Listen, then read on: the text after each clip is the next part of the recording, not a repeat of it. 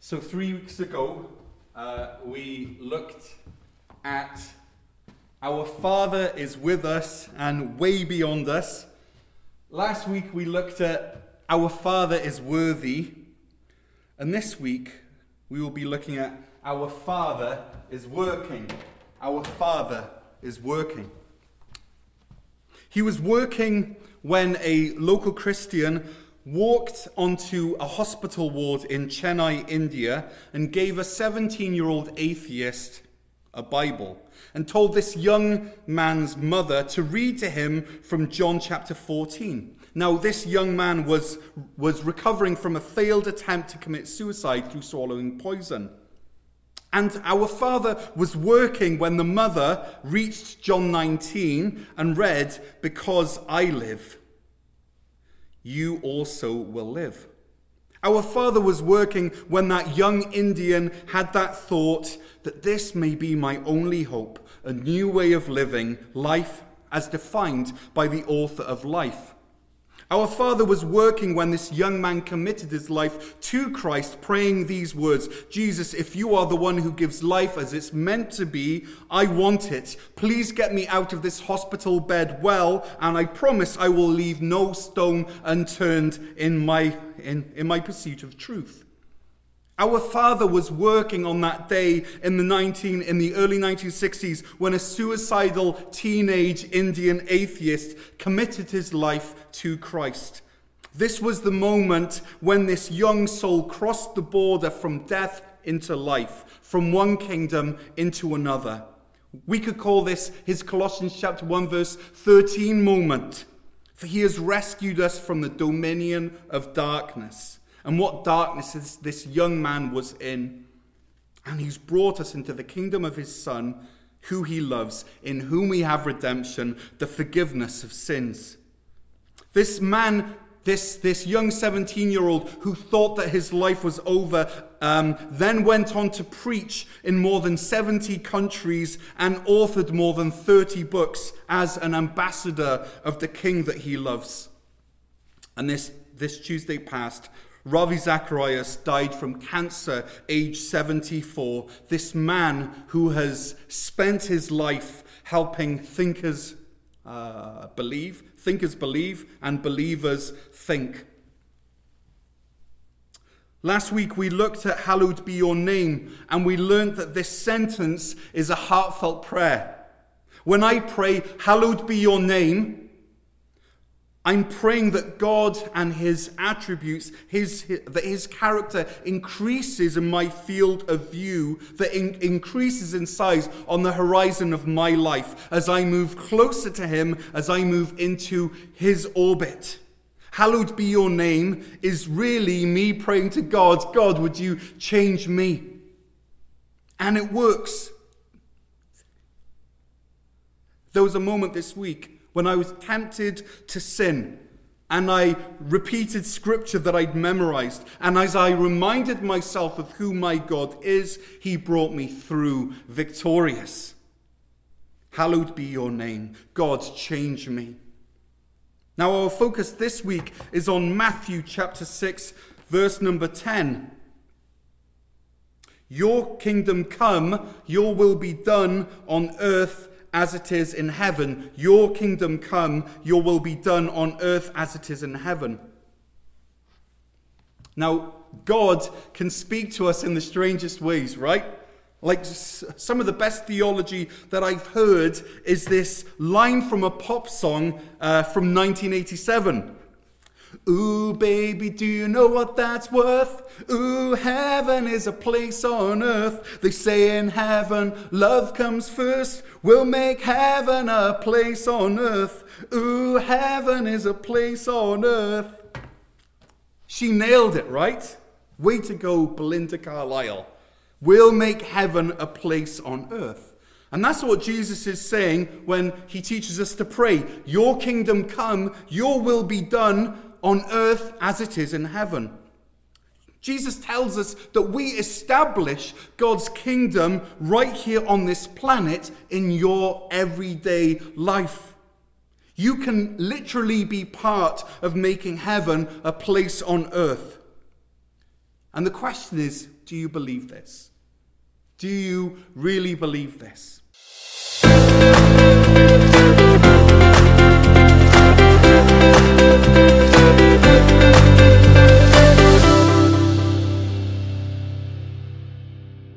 Last Sunday I said that Matthew 6 verse 9 is the believer praying, Jesus, change me. And now verse 10 is the believer saying or praying, Jesus, use me.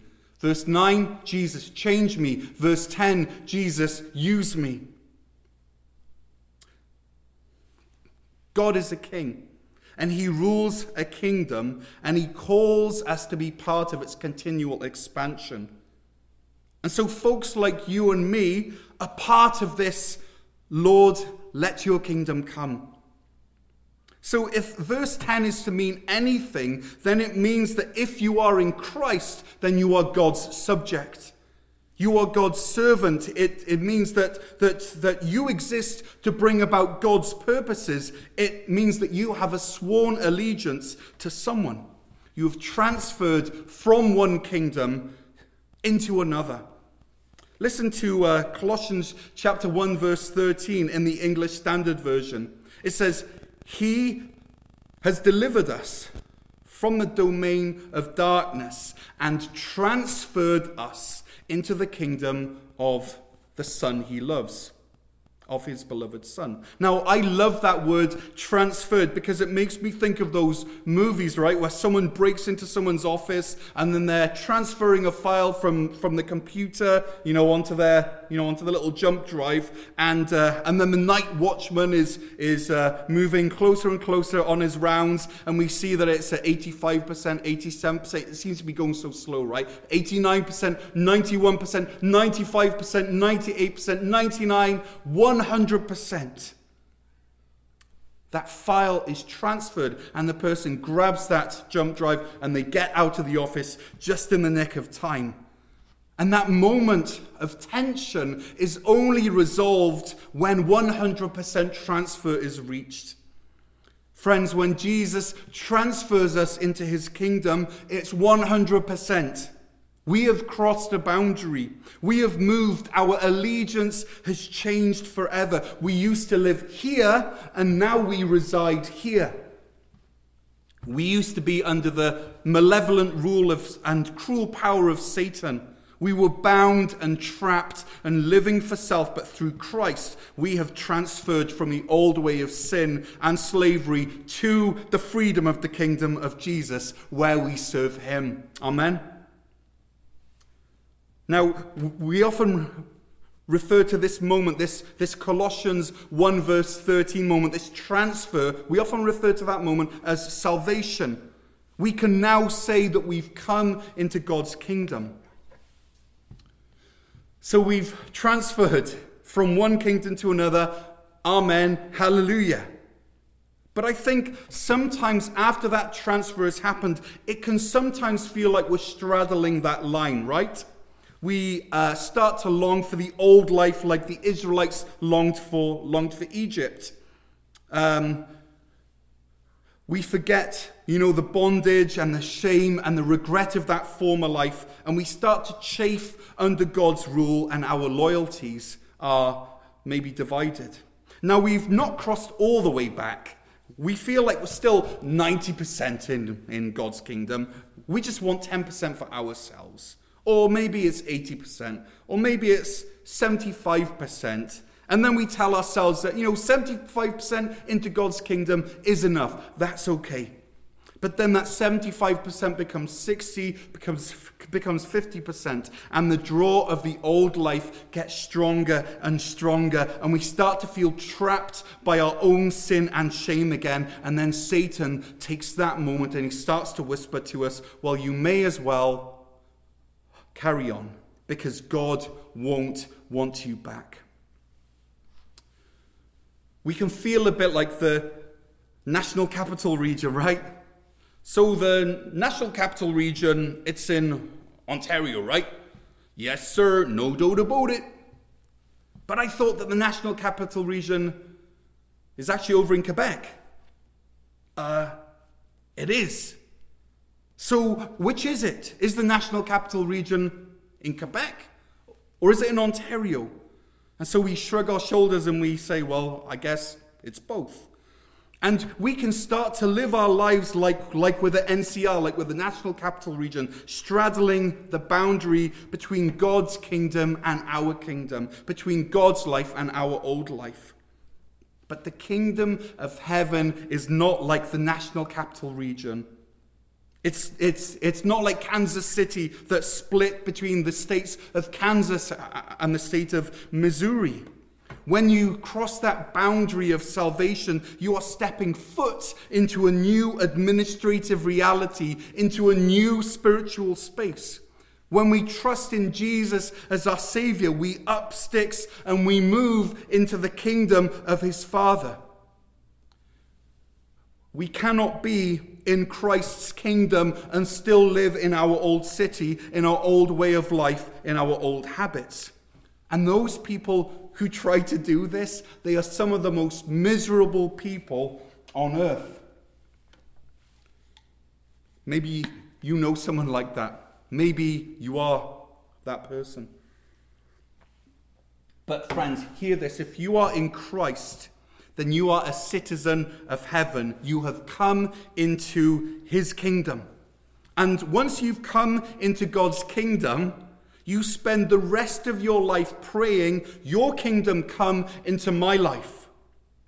We move into God's kingdom in a moment, and God's kingdom moves into us over a lifetime. And God's kingdom being established happens when we make it our life's prayer, let your will be done here on earth as it is in heaven. Friends, I moved to Canada in a moment. When I stepped off that plane back in 2004, I was fully here. I could not have been more physically present than I was at that moment. And yet, over the past 16 years, this nation has been moving into me. It's been taking up residence in my life. It's been winning me over. I'm not the same person that I was 16 years ago. I've changed. I've been altered by living in this country. I never used to say "hey." Now I sometimes say it.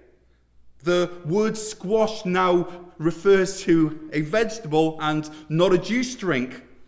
A warm hat is no longer a beanie, it's a toque. I've been somewhat Canadianified. And so salvation is like stepping off the plane into a new kingdom. You're 100%, you could not be more there if you tried. But then sanctification is allowing that kingdom to take more and more ground in your life. As you are sanctified, your desires and your longings and your wants change. As you are sanctified, you want something else.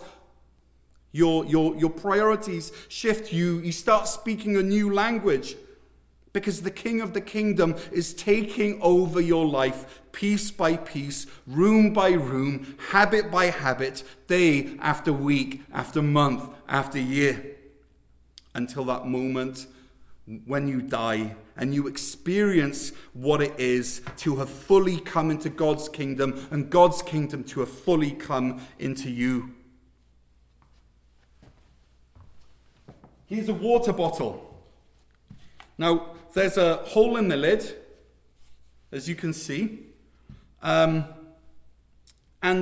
here's a bucket, or a water holder. Now, if I was to put this in the bucket, the process of submerging is instantaneous, right? You can get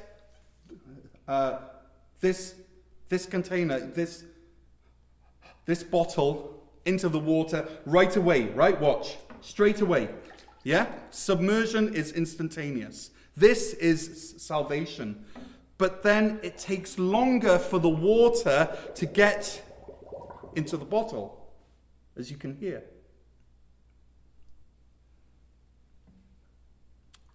Similarly,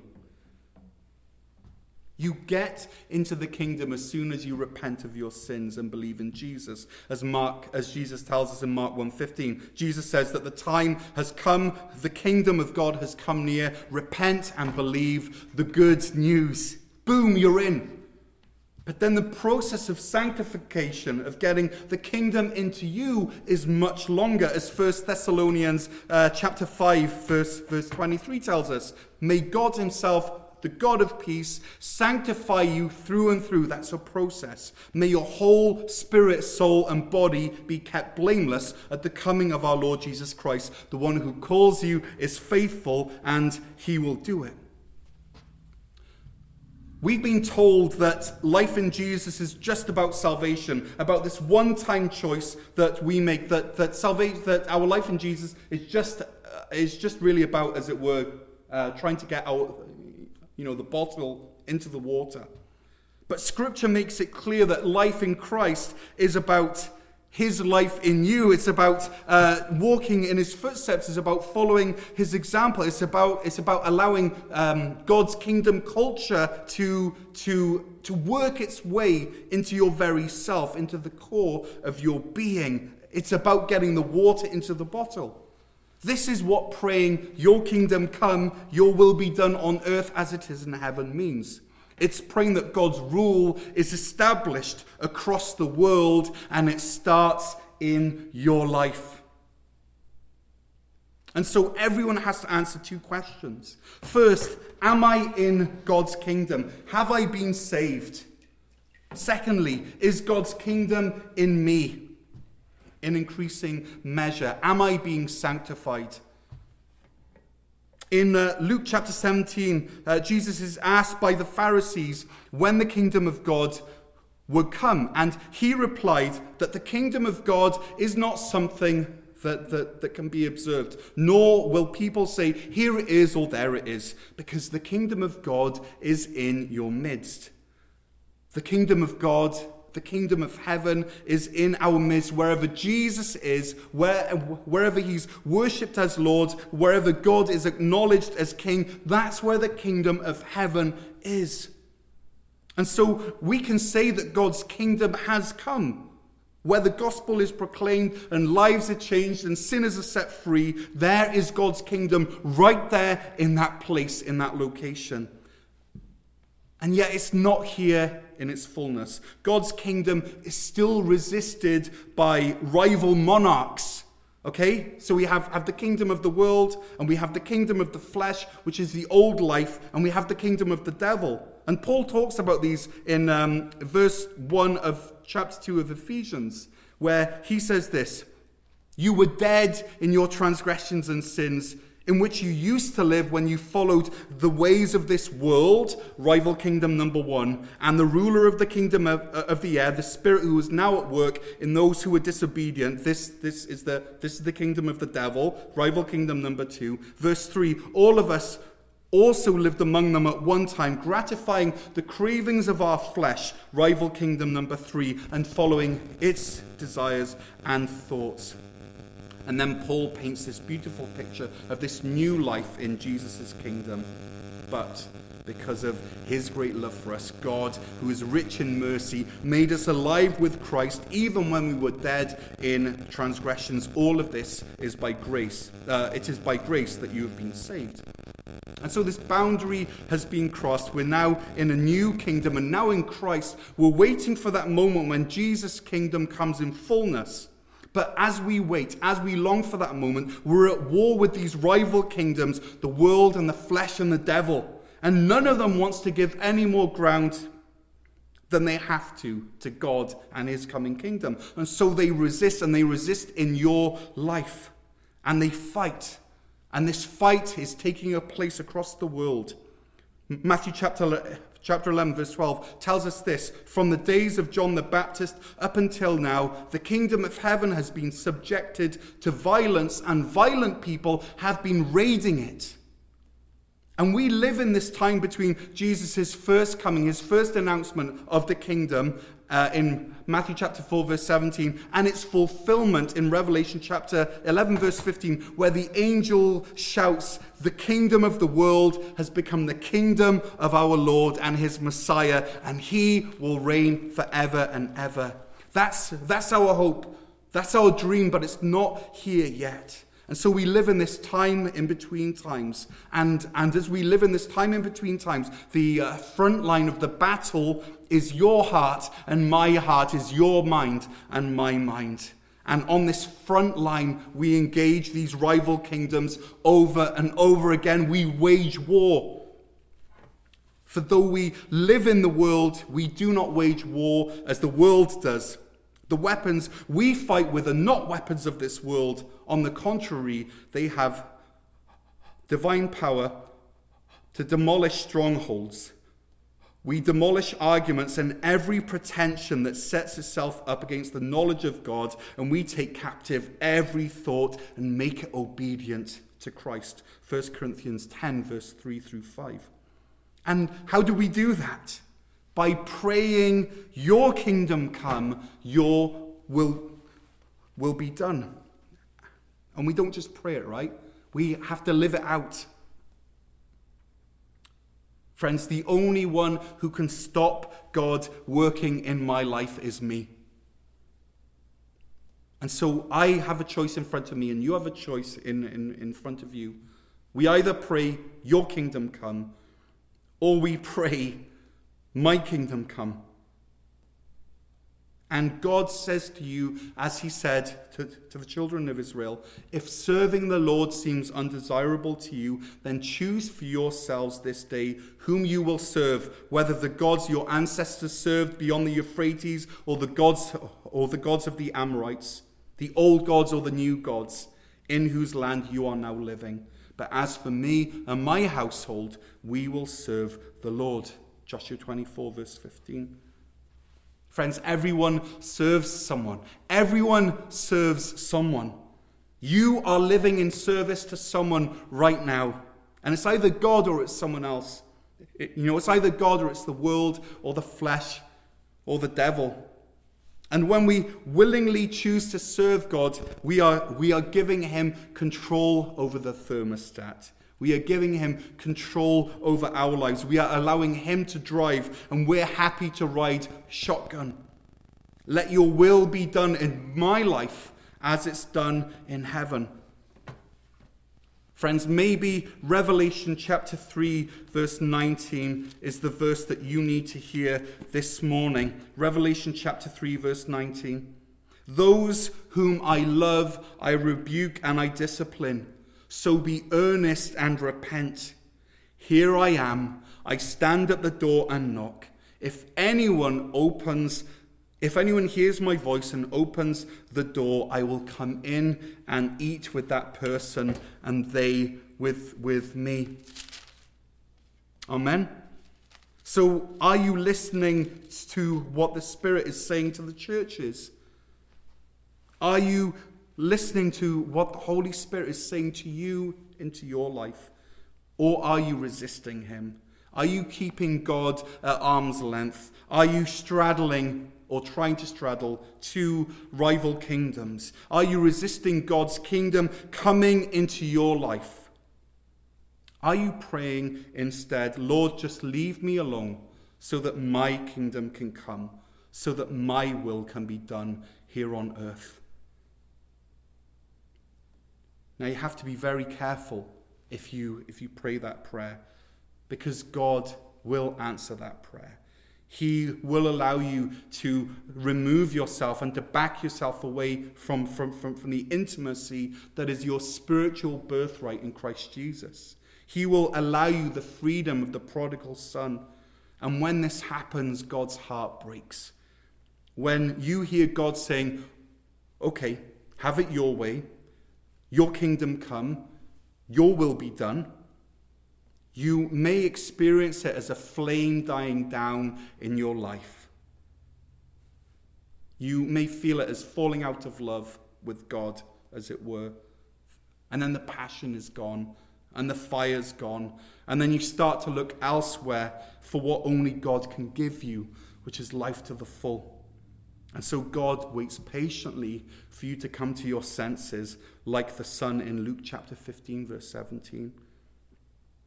And so if this is you, then listen to God's words to his church in Ephesus in Revelation chapter 2, verse 4. Yet I hold this against you. You have forsaken the love that you had at first. Consider how far you have fallen. Repent and do the things you did at first. If you do not repent, I will come to you and remove your lampstand from its place. Friends, in the quiet of your heart, answer this. Does God hold something against you right now? Are you grieving him? Are you letting the world and the flesh and the devil re-establish control over your life? Consider how far you have fallen. And then listen. Listen to what the Spirit says. Repent and do the things you did at first. Since Adam and Eve, God has given every human being the freedom to choose God's kingdom or to choose their own. Listen to me. God will not be a visiting monarch to your kingdom. God does not arrange a state visit to a rival power. He is not willing to power share. He will not be part of a minority government in your life. He will be Lord of all, or he won't be Lord at all. It was never God's plan just to save you. He wants to sanctify you through and through. It's not enough just for you to move into his kingdom. He wants his kingdom to move into you. And so I leave you this morning with this plea from Isaiah chapter 55, verse 6. Seek the Lord while he may be found. Call on him while he is near. Let the wicked forsake their ways and the unrighteous their thoughts. Let them turn to the Lord, and he will have mercy on them, and to our God, for he will freely pardon. For my thoughts are not your thoughts. Maybe your thoughts are about writing you off. Maybe you think that you've passed that line of no return. But God says, my thoughts are not your thoughts. Neither are your ways my ways.